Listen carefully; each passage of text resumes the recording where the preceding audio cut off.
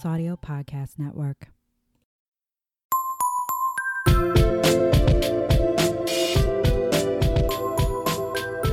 Hello, everyone, and welcome to Whining About Herstory, the women's history podcast where we chug wine and talk about women from history you may not have heard of. I'm Kelly. I'm Emily, and that was so professional. Good. Like, I'm proud. It was beautiful, but I feel like new listeners are going to have some really incorrect expectations based on your lovely intro. No. Because it is just going to dissolve into madness from here on out. Well, yeah, that's every episode. Yeah. It's what our fans have come to expect. And love. Hopefully love. No, they have to love it. Well, I mean, if there are fans, they have to love it. No one's making you listen right now.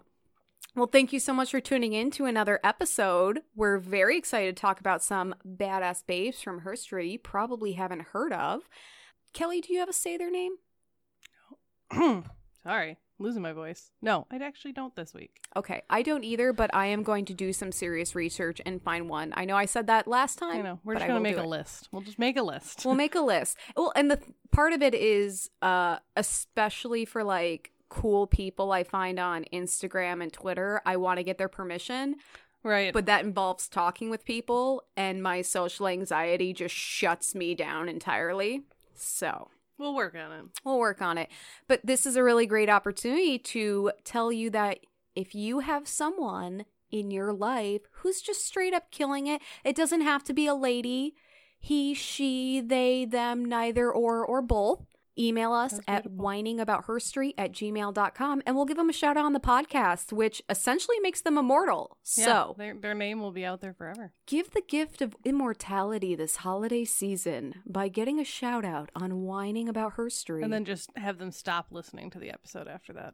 Hey, they might be into it. Yeah, it depends. If they're okay with like swearing, you can let them keep listening. If they're not okay with swearing, just cut them off after their immortality. I've mentioned this before, but both my parents have heard bits of the podcast, and then my boyfriend's mother has heard some of the podcast, and the overall feedback was, you swear a lot. My mom's one question, I don't know if she's listened to it beyond the episode about her, but I remember she was like, did you have to title it that? And I'm like, yes, we did. The Savvy as Fuck Sue. Yeah. If you don't know what we're talking about, listen to our Mother's Day episode where we talk about the mother of Mother's Day, but then also Kelly pays a beautiful tribute to her mother, Sue, who's a fucking badass. Yeah, she is. And I got your permission. Yeah. Because you're on the podcast. Right. I was like, yeah, go for it. But I titled it Savvy as Fuck Sue because I love funny. Alliteration. Anyway, I picked the wine this week. Yeah, you did. It was a little misguided because we have a winery that's local called Four Daughters. Well, I picked up some Seven Daughters wine. I've done the same thing in the past. 100%. That's why I was like, I don't think that's right. Well, I like the number 7 better anyway, but it begs the question, why do all of these vineyards have so many daughters? Right. Is it something in the grapes that are just like, that Y chromosome needs to get the fuck out of here? It's like, no more men. No. So, instead of reading the back, which is not super entertaining, I decided to go onto the website and find some tasting notes and give you guys some cool information. And the first thing on the Seven Daughters website is a banner image that says, your best friend is dating your ex. That's screwed up. Unscrew it. Like, that's the slogan. Unscrew it. Your life is falling apart. Drink wine. Which, yes, that resonates. Please. Yeah. Did you mention it's a Moscato that we're drinking? Oh, I'm sorry. Yeah, it's a Seven Daughters Moscato. I think next time I'll buy a red. We've been doing a lot of sweets, I think it's Moscatos my and turn whites. to buy, so I can pick some up. Well, you do what you want. But next time I'm going to buy a red because we're whining about herstory. We're not Moscato and herstory. That'll be our spin-off podcast. Yeah, right. Just Moscato. The other thing this website says, I'm just going to read this. Bad bosses, roommate drama, online dating, ... It's all so screwed up. Seven Daughters makes wines you can't wait to open. Amazing flavors, each with its own distinctive style. Whatever moves you, there's a Seven Daughters wine that captures the feeling. And then it goes on, but it's not as funny, so I'm not going to keep reading. However, the description for the Seven Daughters Moscato is delightful. Hey, sweet thing, Moscato is having a moment, and you'll want to get in on it. Open a chilled bottle and enjoy any time. We think it pairs perfectly with dance parties, closet swaps, poolside lounging, birthdays, and that big promotion. This website feels like it's trying too hard to be hip. I still love it, though. But it's kind of relatable, except these people are having a lot more fun in their lives than I am. Right. But it made me smile, so that's all that matters. So, Kelly, what are we cheersing to today? The end of the week. TGI feminism. Or, when you're listening to this, the beginning of the week. Hopefully we're making your Monday better. Yes. Or whatever day of the week it is when you're listening. Because podcast content is evergreen. Cheers. Cheers. We're using our plastic cups again. We're using our plastic fucking patriarchy wine glasses, so you have to feel that clink. It's not something you hear. It's something you feel deep inside. Your soul. Deep in your soul. Maybe in your, private area. Maybe a little. I really like that. It's a good Moscato. Yeah, it smells really good. It's sweet. It's refreshing. It makes me ache for summer. That's how that peach one made me feel. Just smelling it across the table, I was like, why are we not tubing in a river right now? Yeah, right. You know what's funny? I kind of forget about tubing every year until summer hits and it's like, oh, we have to plan our annual tubing trip. But all I've wanted to do since summer ended is go tubing again, and it's just killing me. I'm not going to get through the winter. We didn't go tubing this year. We didn't? No, because of the weather. Oh, shit. We went to the Mall of America instead. That's why. That's why. I know. I was heartbroken. I was like, man, we broke our tradition. That's right. We have gone tubing, Kelly and I, every year for 4 years? This would have been year number 5, I think. Yeah, I think so. And we couldn't go last year because it was uncharacteristically cold and rainy. It was really depressing. We went to the Mall of America and it was fun, but we went to the aquarium. Sad. We stuck our hands and pet some anemones and coral. Yep. So we got wet. Yeah, we did. Yeah. It's frothy. Emily got to fawn over her sharks. Oh my God, I love them so much. They're so majestic and beautiful, and I love that they could kill you at any moment if they wanted to. Before we get too far off topic, who's your lady today? So, I'm going first, and I am covering Mabel Ping Hua Lee. Nice. Have you heard of her? I have not. I'm not surprised. That's what the whole point. I will strap in over here. I'm going to be really sad the day you're like, I know all about her. I wrote a paper on her. Well, that happened for, who was it? One of our people, remember? Because it was during our LGBTQ plus month. Yeah. And the person you were doing was in my story. And I was like, I'll just cut her out then. Yeah, you were covering, I think, 3 different trans women, and I covered one of them, really, because more it had in-depth. to do with reassignment surgery. That's what I did. And so I was just cutting that person out. All right.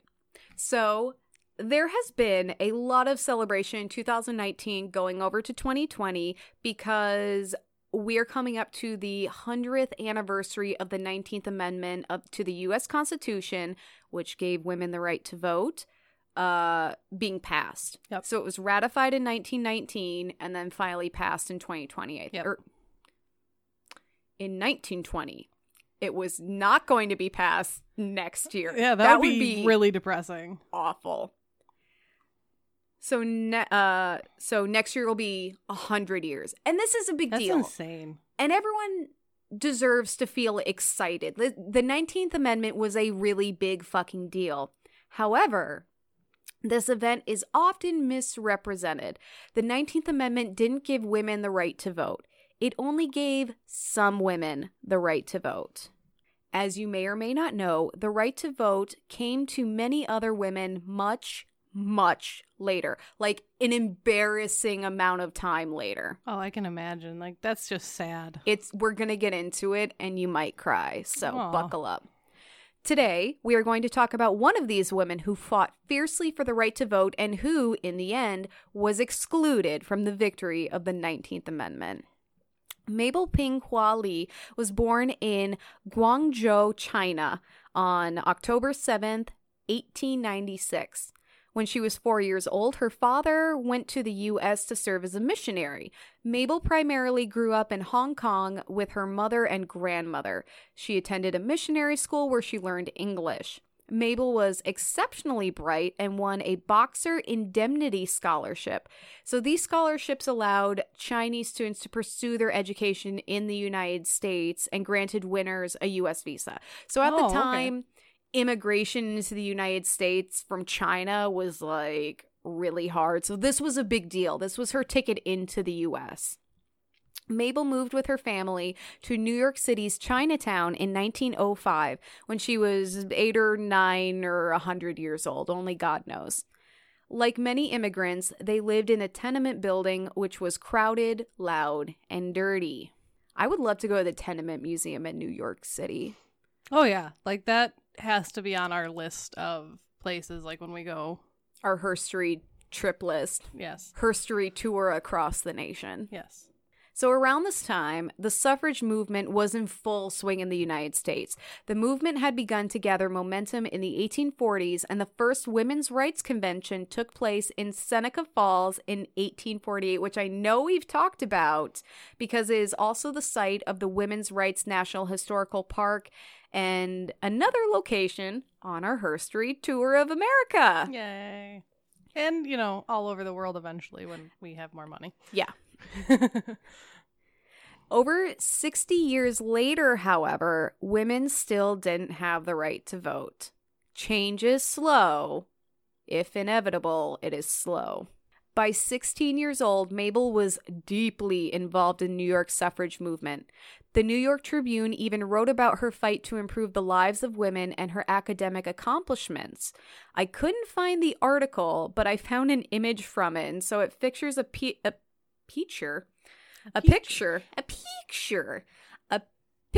her with the caption, "Chinese girl wants vote." Wow.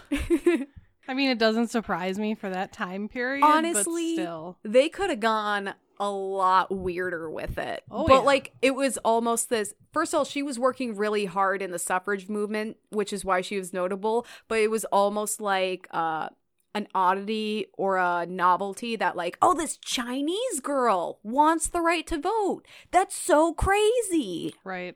It was like early clickbait. Whoa, Chinese girl wants the right to vote. I gotta read about this bitch. There's no way, man. The article goes on to say, Miss Lee ready to enter Barnard to ride in suffrage parade. When they say she was ready to ride in the parade, they weren't kidding.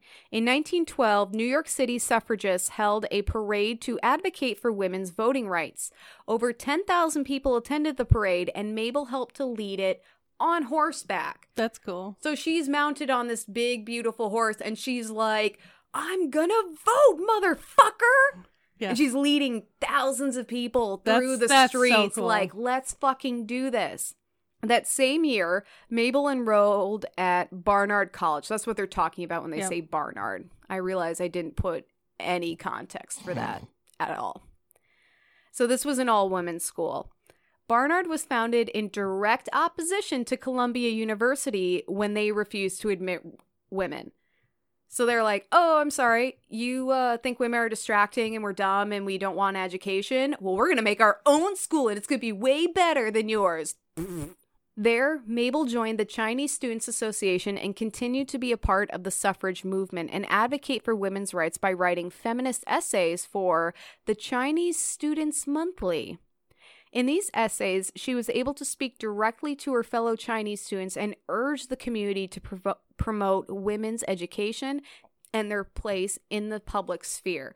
Because at this time, there was the public sphere and the private sphere. The private sphere was home, and the public sphere was literally everything else. Women were in charge of the private sphere, and then dudes were in charge of everything else. So it's like, hey, we are going to be a part of everything, and you can be a part of the home too, guys. Like, but we're going to branch out. In one essay titled "The Meaning of Women's Suffrage," Mabel argued that women voting was essential to a successful democracy and that, quote, equal opportunities to women, unquote, was the core of true feminism because, let's remember, feminism is all about opportunity and the right to choose regardless of gender. Mabel gave speeches in support of women's suffrage for the United States and China. So she's in the States, but she's like, hey, I want to vote here, but we should also be able to vote in China. Right. Women should be able to vote everywhere. Such a crazy concept. In 1917, New York State finally pulled their heads out of their asses and passed women's suffrage. The state had rejected it just 2 years earlier, and mounting pressure and growing support for women's suffrage undoubtedly had an impact. Mabel, in particular, had worked to organize male voters across New York City, where the majority of the votes came from. So she was hitting the ground, hustling like a queen. However, this victory was only for some women. Many women, including Chinese women, couldn't yet vote. You see, there was this nasty little thing called the Chinese Exclusion Act of 1882. See, institutionalized racist bullshit. So this prevented Chinese people from becoming citizens and therefore voting. The act was initially meant to only be temporary, for like, it was like a 10-year suspension. Like, okay, well, 10 years Chinese people can't become citizens and then we'll revisit the matter. Yep. But you know how it goes. And it was renewed before being made permanent in 1902. Yay. This also meant that when the 19th Amendment was passed in 1920, it did not apply to Mabel, Native American women, and other racial minorities because they were not considered citizens. That's heartbreaking. Which Which is kind of that, like, shitty little workaround. No. It's not because you're Chinese or Native American or whatever. It's because you're not citizens. And citizens shouldn't be able to vote. And, like, that's totally reasonable. No, we all know what's happening here. Though Black women were technically given the right to vote, they faced threats, legal suppression, and violence when trying to exercise their right. Despite this, Mabel would not slow down. The same year that New York granted women the right to vote, Mabel entered Columbia University to earn her doctorate in economics. Economics blows my mind. It's up there with math. Right. Like, what do those classes look like? I don't even want to know. I took economics like, in high school. Know, but I kind of don't want to know. And I remember there was something about supply and demand. I think that was a basic concept. That was a basic concept. You know? In 1921, Mabel Ping Hua Lee earned her PhD and became the first Asian American woman to graduate from Columbia University. Oh, shit. Boom! Now let's remember, this is the same university that originally was like, women are not allowed. And so Barnard College popped up in opposition to that. And that's where she went. And now she's like, Columbia, if you're not ready, get ready, because here I come. She published her thesis, The Economic History of China, with special reference to agriculture, and people were into it. That's super cool. I don't understand it, but I didn't go to school for economics. I went for writing, specifically so I wouldn't have to think about math or economics. But it was a very well-received piece of literature. Mabel had a dream of returning to China to start a girls' school. Perhaps she wanted to take what she had learned fighting for women's rights in America back home and empower the next generation. But this was not to be, at least not how she had planned. When Mabel's father died in 1924, she took up his torch as the director of the First Chinese Baptist Church of New York City. Mabel continued her local activism by founding the Chinese Christian Center, which acted as a community center for the local Chinese population. The center offered vocational English classes, a health clinic, and even a kindergarten. So it was this all-around resource for the Chinese community. I like to imagine that she would ride into that kindergarten class on a white horse and was like, so let me tell you about the alphabet.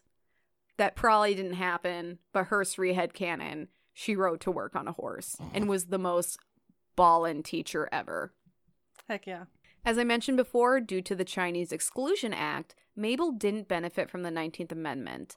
She was planting seeds in a garden she'd never see grow, as the act wasn't repealed until... Any guesses? 1971.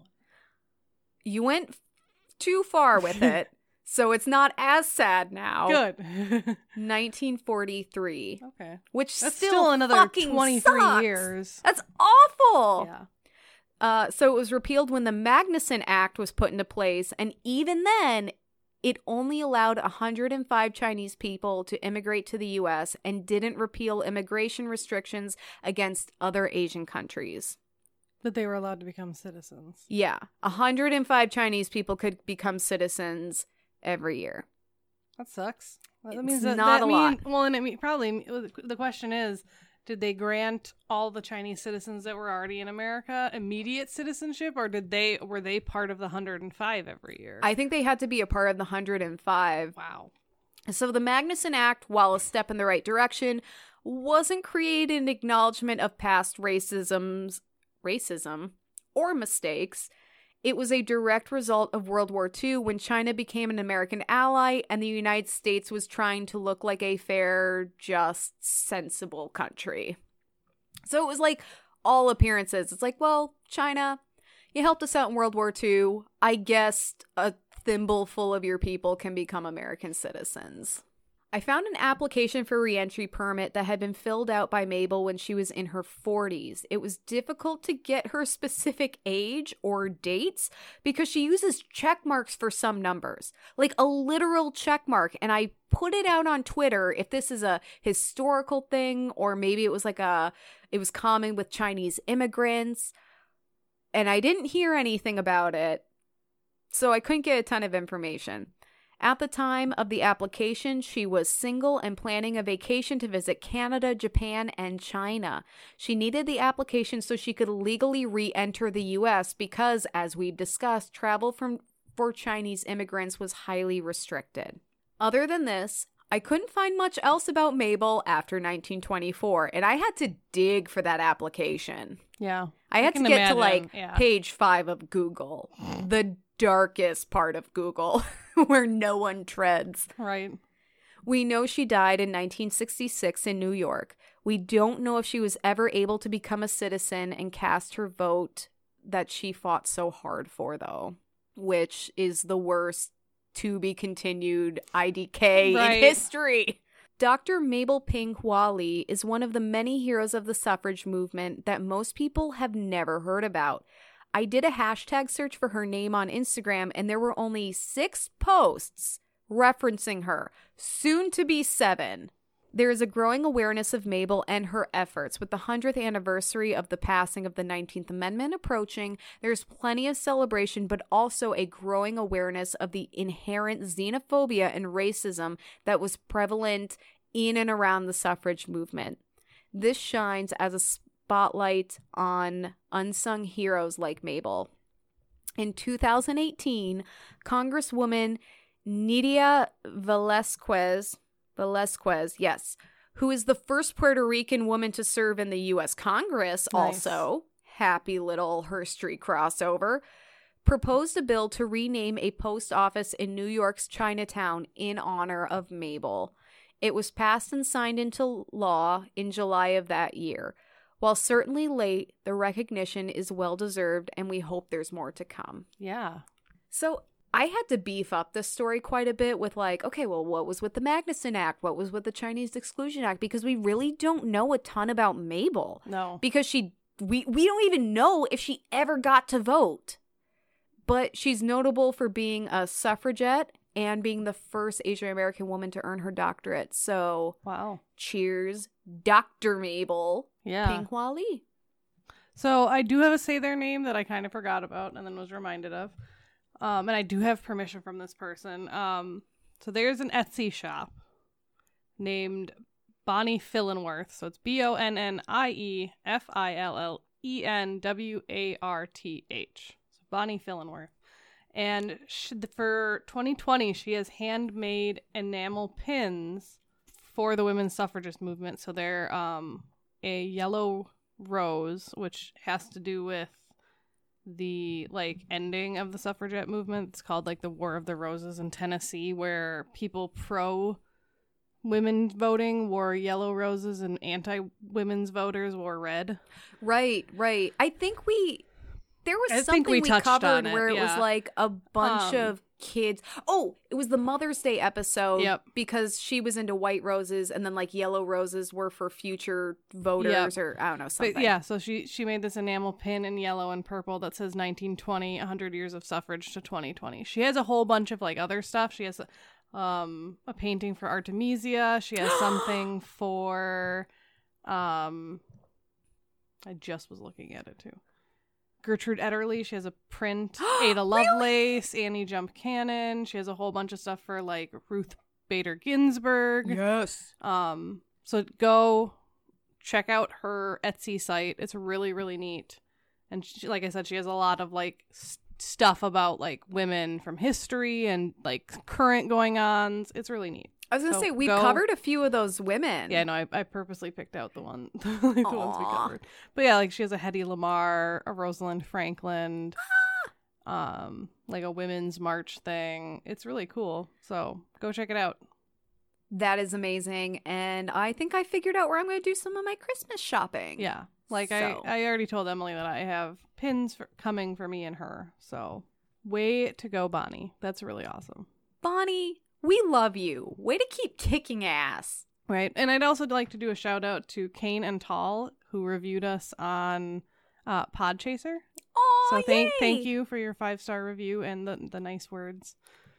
So I'll have to see what those nice words were yes. later. You don't have to read it on air or anything, won't. but I need to pick me up. But yeah, and on that note, please review us on iTunes if that's where you listen, or Podchaser. Spotify Stitcher. doesn't have ratings, so if you listen on Spotify, go to Facebook and rate us. Yep, Stitcher is a big one. Yeah, so just please, it makes our day. It makes us more noticeable to other people, and so if you like us, rate us, and other people can find us. Yeah, I mean, if you're looking for a way to empower women that costs literally no money and takes you 5 seconds, leave us a review. Yes. It's the easiest thing in the world. Yes, and we will love you. I mean, we love you already, but we will love you more. We'll extra love you. Yes. Yeah. Okay. When you tell us to pour you some wine, we're going to fill that bitch until the surface tension is showing. Heck yeah, we will. That's how much love there is. All right, I suppose we'll get into mine. Yours was a little depressing. I don't remember if mine is depressing. There were some ups and downs. She was kind of a victim of her time and just the course of history, but she and of herself was this hustling badass who did a lot of really cool stuff. Yeah. Despite history being a prick. Yeah. So I'm covering Mary Edwards Walker. Do you know who that is? Okay. I do not, but she has 3 names. I know, I do too. So Mary was born in the town of Oswego, New York on November 26, 1832. The daughter to Elva and Vesta Walker. She was the youngest of 7 children, 5 sisters and 1 brother. There you go. That's 6 daughters. God! So close. That was almost so appropriate. So close. Hey, we don't know how the brother identified. Yeah, there we go. It could have been 7 daughters. Elva and Vesta raised both their son and their daughters in a progressive manner that was revolutionary for the time.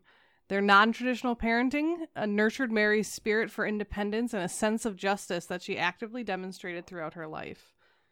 It sounds like they're being raised to be vigilante superheroes. Well, I mean, their parents were abolitionists, right? Yes. Yeah, okay. So yeah, and exactly. They were vigilante superheroes. So while they were devoted Christians, the Walkers were also free thinkers. Like I said, they were abolitionists who raised their children to question the regulations and restrictions of various denominations. Let's be honest. The Christian thing to do is to hate slavery. That's were true. Very good Christians. The Walker parents also demonstrated non-traditional gender roles to their children regarding sharing work around the farm. Vesta, the mother, often worked and participated in the heavy labor around the farm, and Elva often took part in the general household chores. Mary remembers working on her family farm as a child, and during that time she wouldn't wear women's clothing during her labor because it was she considered it too restricting. Her mother actually reinforced her views that corsets and tight lacings were unhealthy. But they're totally fine if you're transporting a bunch of patients via plane intercontinentally during war. By yourself. Well, with you had, one other person with arthritis. Right. So her elementary education consisted of attendance at a local school that her parents had started. They started it because they were determined that their daughters and their son would receive the same education. These are the best parents on the face of the planet. And the school they founded was free. And this was the late 1830s. I love my parents. Right? This is a whole nother level. Can these guys be my, aunt and uncle? Right. After finishing primary school, Mary and two of her elder sisters attended Foley Seminary in Fulton, New York. Foley was not only an institute of higher learning, but a place that emphasized modern social reform and gender roles, education, and hygiene. Its ideals and practices further cemented Mary's determination to defy traditional gender standards on principle of injustice. Do you think the progressive hygiene, though, was just bathe regularly? That's all they had to do to be progressive? Probably. Living in filth is maybe not the healthiest thing. Maybe don't throw your shit outside your house. Maybe go a little further away. Wash your hands after you go to the bathroom, and then, don't make ice cream for people and give them typhoid? Yeah. Basically. Super progressive. I wish more schools taught that. Yeah, right. In her free time, Mary would often go over her father's medical texts on anatomy and physiology, which is weird. But she became super interested in medicine, and, it's probably because of that. That she just had free access to go and, study what she wanted, basically, from her father's library. She was doing more than just looking at all the cross-section illustrations and going, ew! Exactly. Some people, not me, but some people. As a young woman, she taught at a school in Manetto, New York, and eventually earned enough money to pay her way through Syracuse Medical College, where she graduated with honors as a medical doctor in 1855, the only woman in her class. I wonder when they started allowing women to become doctors. I didn't look at that, but she was the first. I don't know if she was the first. She was the only woman in her class. Okay, it was still an anomaly. Yeah. Oh yeah. She married fellow medical student Albert Miller in November of 1855, shortly before she turned 23. She wore a skirt with trousers underneath and refused to include the word obey in her vows. That was girl. Me. Not the trouser part, but the obey part. She also had baskets of flip-flops around for her guests. She's like, girl, I know those heels are super uncomfortable. Let your feet breathe. She also chose to retain her last name, all of which, definitely showed her obstinate nonconformity in her nature. They set up a joint practice in Rome, New York. However, it didn't do very well, as female physicians were generally not trusted at the time. Oh, fuck. I know, but it's a thing. They later divorced on account of her husband's infidelity. You bitch! How dare you cheat on the most incredible woman alive at this point? Right. Afterward, Mary briefly attended Bowen College, which was later named Lenox College, in Hopkinton, Iowa, in 1860, until she was suspended for refusing to resign from the school's debating society, which, until she had joined, had been all male. Okay, so she's going to school, and she's like, you know what? I'm going to join the debating society. And they're like, but boobs. Woman, yeah. But lady. And she was probably just too good for them, and they were like, fuck this shit. They were like, here's why a woman needs to obey and take her husband's last name. And she was like, okay, I hear you, but here's why you're totally wrong. Right. And they had no rebuttal. Yeah. And they're like, she was being mean to us, and we can't have her because she's a lady and she's distracting us with her completely covered body. Right. I can see her chin. I can see her ankles. That wrist is salacious. So inspired by her parents' novel standard for dressing for health purposes, not fashion, she was infamous for contesting traditional She was infamous for contesting traditional female wardrobe. In 1871, she wrote, quote, "The greatest sorrows from which women suffer today are those physical, moral, and mental ones. that are caused by their unhygienic manner of dressing. End quote. Clothes will kill. Yeah. She strongly opposed women's long skirts with numerous petticoats, not only for their discomfort and their inhibition to the wearer's mobility, but for their collection and spread of dust and dirt. As a young woman, she began experimenting with various skirt lengths and layers, all with men's trousers underneath. By 1861, her typical ensemble included trousers with suspenders under a knee-length dress with a tight waist and a full skirt. She sounds like the most fashionable person. Like, if she walked into any coffee shop nowadays, Right. everyone would be like, this bitch knows what's up. Right. Let me copy her because I love it. Yeah, I know. I'm like, it sounds Suspenders really on women are hot. nice. I know. I just want to say Generally, I'm a fan of suspenders. Suspenders and bow ties general. on men, women, non-binary people are fucking hot. Yeah, I know. That's why I went bow ties for my wedding. I was walking around the Mayo Clinic Yeah. one time, and there were these two gentlemen. Everyone's wearing like the long tie, Yeah. the gray, blue, or black suits. Everyone kind of looks Yep. the same. These two gentlemen were in some like tweed khaki suits with little bow ties and like Nice. striped shirts, and like they looked like as hipster as you can be working at the Mayo Clinic. And I was just like, I want to steal your clothes. Yeah. You look fantastic. You're like, I Never love change. you. So, she was encouraged by her family to do whatever she wanted with her wardrobe choices. However, she was often met with criticism from everyone else. Society. Once, while she was a school teacher, she was assaulted on her way home by a neighborhood farmer and a group of boys who chased her and attacked her with eggs and other missiles. Yep. What the fuck? Yep. Like, what kind of person do you have to be where this upsets you so much that you're like, I'm gonna try to All right. kill this person With eggs and other missiles. Well, still, like No, but yeah, like, who does that? it's like those kids at school who wear, like, a little boy. I read the story. He had a My Little Pony sweatshirt. Oh, that's cute. It was adorable, but all the other kids were Teased bullying yeah. him. Oh, and that's my next thing. And the school's response was, well, maybe he shouldn't wear the Oh. sweatshirt then because he's inciting violence against himself. To Right. which the dad was like, y'all can go fuck yourselves. Right, like, this I'm is moving going my kid to viral. a different school. Yeah, but it's like blaming the victim Yeah, because exactly. other people can't handle their own shit. Right. So my next line is, female colleagues in medical school often criticized her choices, and even patients gawked at her and teased her. Jesus. She nevertheless persisted. Yay! Drink every time we ever say that. Right. In her mission to reform women's dress, her view that women's dresses should, quote, protect the person and allow freedom of motion and circulation and not make the wearer a slave, end quote, made her commitment to dress reform as great as her zeal for abolitionism.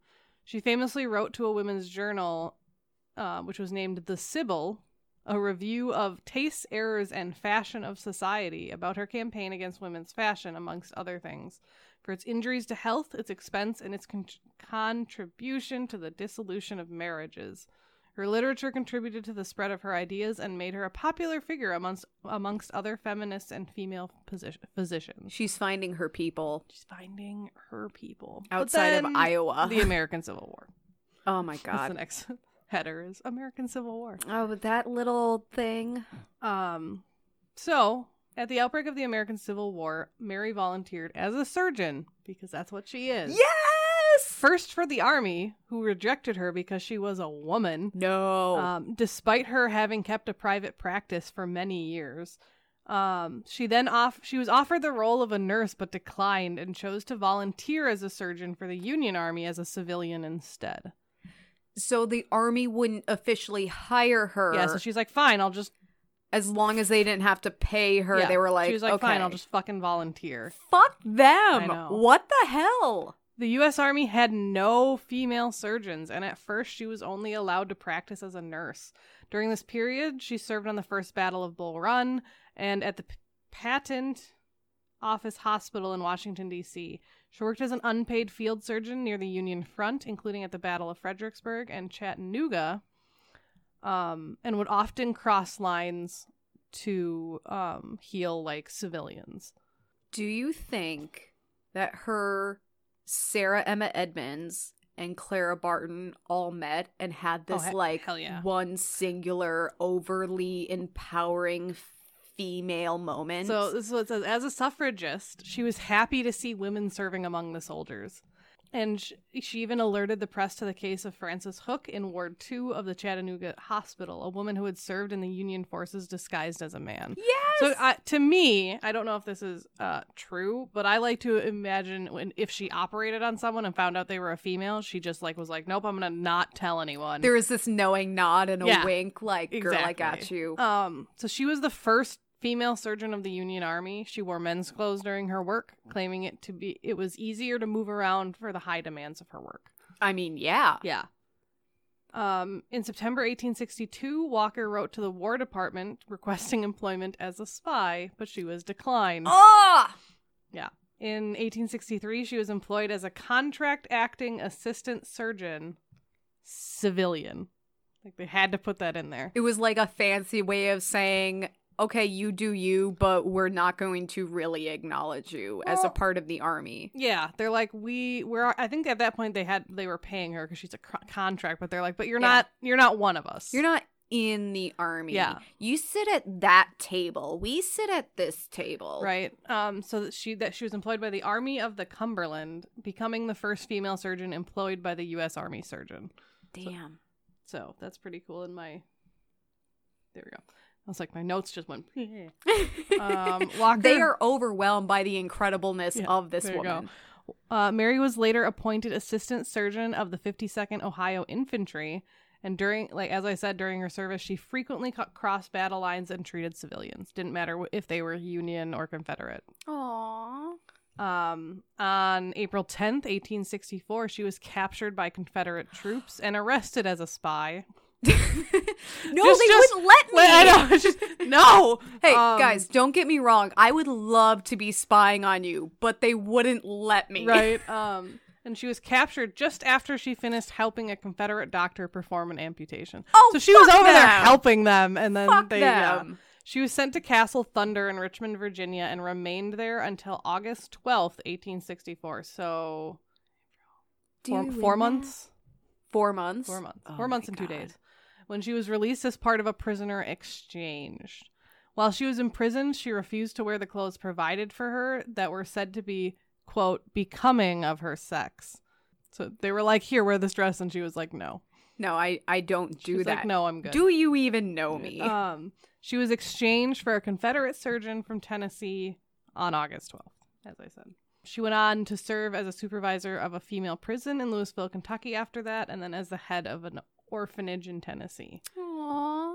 She kind of just went on to do other things. Other medical magic. After the war, she was awarded a disability pension for partial muscular atrophy suffered when she was imprisoned by the enemy. Oh no. She was given $8.50 a month, which is $134.20 today.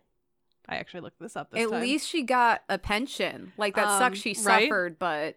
So that she got a pension starting in 1865, and in 1899 they raised her pension to $20 a month, which is $664.56. Holy today. shit. So yeah, they actually upped it, which is nice. Some decent walking around money. Right. She became a writer and lecturer supporting such issues as healthcare, temperance, women's rights, and dress reform. So she kind of just kept right on her path. Yeah. She was frequently arrested for wearing men's clothing Goddamn. and insisted on her right to wear clothing that she thought was appropriate. She wrote 2 books that discussed women's rights and dress reform. She replied to criticism of her attire as, quote, I don't wear men's clothes. I wear my own clothes. Yes. That reminds me of Luisa Capetillo, who was arrested for wearing pants. It wasn't illegal to wear pants. It just upset people so much that they were like, we can't have this. We're arresting you because you're giving me weird feelings. Well, this is mine for her. In 1870, Mary was arrested in New Orleans and mocked by men because she was dressed as a man. And looked better than them. The arresting officer, Mullahay, twisted her arm and asked if she had ever had sex with a man. Walker was released from custody when she was recognized at the court. What the fuck, dude? Yeah. I was like, at first I was like, is he asking that because he thinks she's trans or gay or something like that? Yeah. Either way, that's terrible. There's definitely some homophobia in there because to them she's cross-dressing. Oh yeah, exactly. Which is a huge no-no. That's why I like her thing. It's like I'm not wearing men's clothes. I'm wearing my own clothes. Yeah, I'm wearing pants. I'm a woman. Like, Fucking my deal with pants it. don't determine my sex or gender. Mary was a member of the Central Women's Suffrage Bureau in Washington and solicited funds to endow a chair for a female professor at Howard University Medical School. So she's like, hey, let's get some like women in these higher up positions. She attempted to register to vote in 1871 and was turned away, obviously. Aw. The initial stance of the movement following her lead was to claim that women already had the right to vote and Congress needed only to enact enabling legislation. So that was like the original thought process. I like that. It's like, no. It's kind of true. We all get to vote. You're just not letting us Right. because you're being assholes. After a number of fruitless years advocating this position, the rest of the movement promoted the adoption of a constitutional amendment, which is where we ended up. This was diametrically opposed to Mary's position, and she fell out of favor with the suffragist movement. So she was like, this isn't an argument. We don't need like legislation. we don't need another amendment. We can already vote. Yeah, we fucking live here. Yeah, We're citizens. I don't see the problem. I get what she's saying because the legislation almost shows that no, women were not allowed to vote, or like they weren't considered worthy of the vote. And she's like, no, we are. Like, we're people. We shouldn't need to Exactly. fuck around with all this bureaucracy. Yeah. She did continue to attend suffrage conventions and distribute her own literature, but was basically ignored by the rest of the movement. And her penchant for wearing masculine clothing, including a top hat, didn't really help her situation. She's too woke for them. She did, however, receive a more favorable reception in England than she did in the United States. Yay. She concluded in 1897, quote, I am the original new woman. Why, before Lucy Stone, Mrs. Bloomer, Elizabeth Cady Stanton, and Susan B. Anthony before they were, I am. In the early 40s, when they began their work in dress reform, I was already wearing pants. I have made it possible for the bicycle girl to wear the abbreviated skirt, and I have prepared the way for the girl in the knickerbockers. Yes! End quote. Mrs. Bloomer is on my list to cover. I was going to say, that's why we call them bloomers. Yep. So that's how she felt, and I'm like, okay. In 1907, Walker published Crowning Constitutional Argument, in which she argued that some states, as well as the federal constitution, had already granted women the right to vote. She then testified on a woman's suffrage before committees of the U.S. House of Representatives in 1912 and 1914. After a long illness, which I couldn't find what it was, she was just so fucking sick of everyone. Walker died at home on February 21st, 1919, at the age of 86. She was buried in a rural cemetery in Oswego, New York, in a plain funeral with an American flag draped over her casket and wearing a black suit instead of a dress. Her death in 1919 came 1 year before the passage of the 19th Amendment, which granted the women the right to vote. I was gonna say, was she even around to see it ratified? No, which is God damn it! Really sad. That is... you thought my story was sad? I know. This is awful! Oh, there's more. So this is honor and awards that she won during her life. So this is a weird thing. So after the war, she sought retroactive commission to validate her service. President Johnson directed Secretary of War Edwin Stanton to study the legality of the issue, and he solicited an opinion from the Army Judge's Advocate General, who determined that there was no precedent for commissioning a female, but that a commendatory acknowledgement could be issued in lieu of a commission. This led President Johnson to personally award her the Medal of Honor as an alternative. Aww. Thus, Walker was not formally recommended for the Medal of Honor, which is unusual because usually you have to be recommended for it and then they give it to you. But they gave it to her. However, there's this whole thing. That sentence is over. We're so happy. In 1916, Congress created a pension act for Medal of Honor recipients, and in doing so created a separate Army and Navy Medal of Honor, at which point the Army was directed to review the eligibility of prior recipients in a separate bill not related to the pension. but which had been requested by the Army in order to retroactively police undesirable awards, basically. So she got the Medal of Honor, but then they were like, hey, Army, double check and make sure that everyone we've given the Medal of Honor to all willy-nilly actually deserves it. So it says, the Army had not published regulations until that point, and the law had very few requirements, meaning that recipients could earn a medal for virtually any reason, resulting in nearly 900 awards for enlistment extensions not in combat. So they deliberated for a year and struck 911 names from the Army Medal of Honor roll. Damn, so they were giving it out willy-nilly. Yeah, they kind of were. Including those of Dr. Mary Edwards Walker and Buffalo Bill Cody also got his name taken off the list as well. Both were considered ineligible for the Army Medal of Honor because the 1862, 1863, and 1904 laws required recipients to be officers or enlisted members. They wouldn't let her. Yeah, exactly. In Mary's case, she was a civilian contract servant and was not a commissioned officer. Nevertheless, the Medal of Honor Board perhaps discriminated against Walker because it declined to revoke the medal of at least 2 other contract surgeons who were equally ineligible.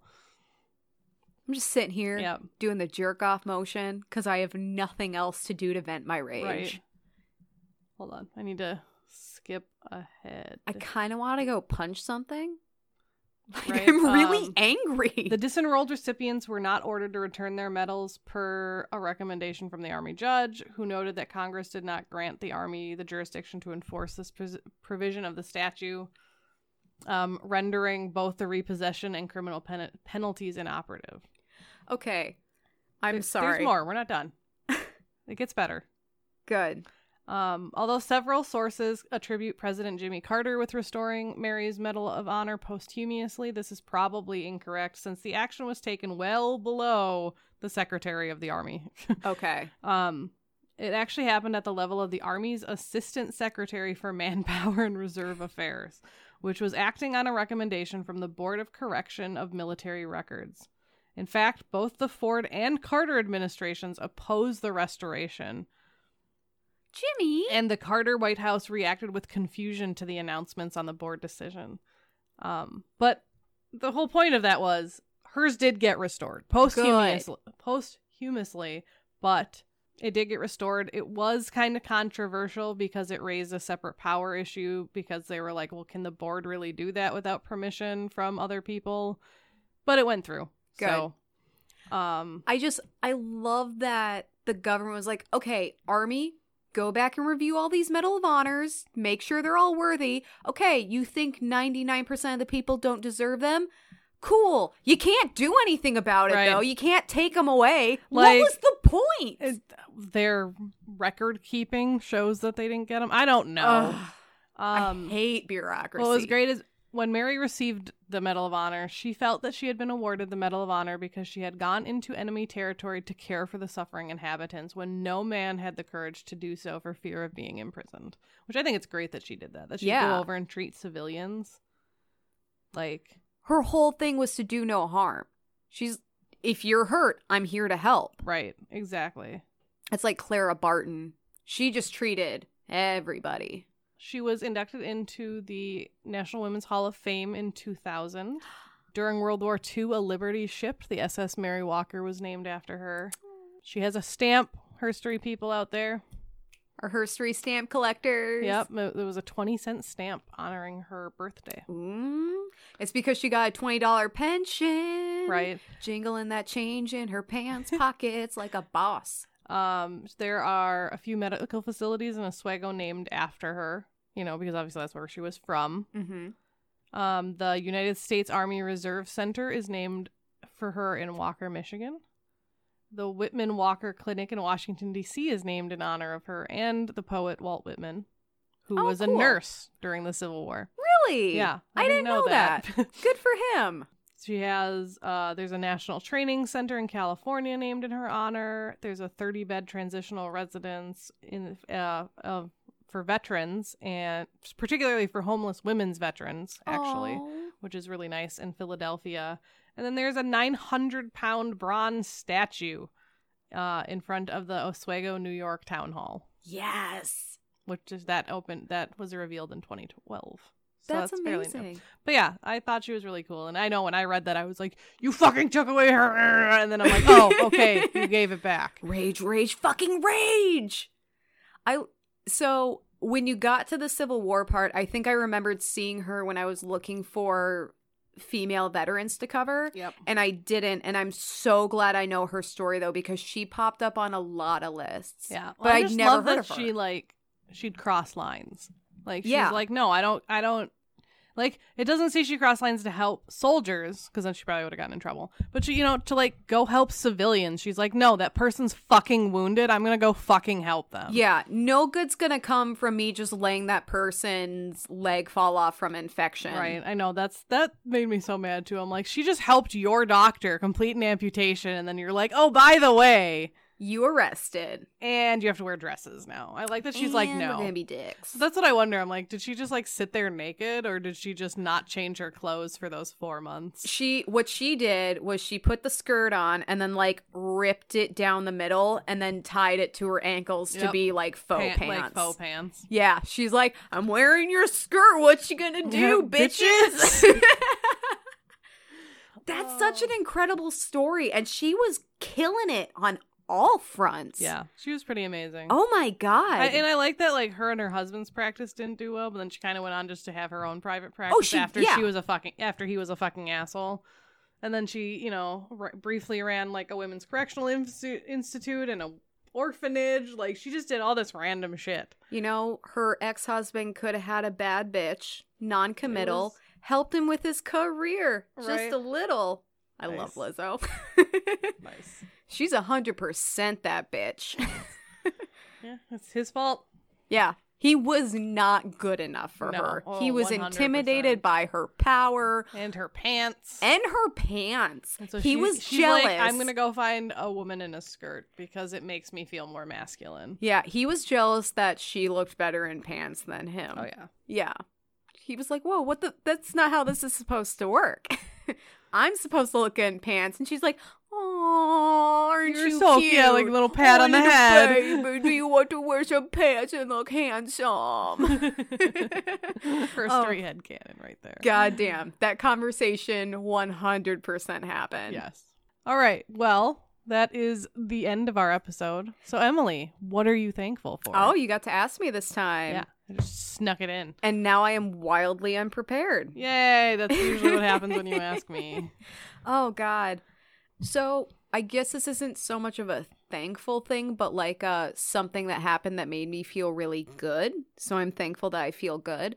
I started going to boxing again. I stopped going for several months, and I'm happy to be doing it. It makes me feel empowered, and it helps me express my rage in a constructive way. But there's a woman who I met through boxing, and she's a single mom. Her child, I think he has ADHD, ADD. So, like, it's rough. Oh, yeah, she faces a lot of challenges.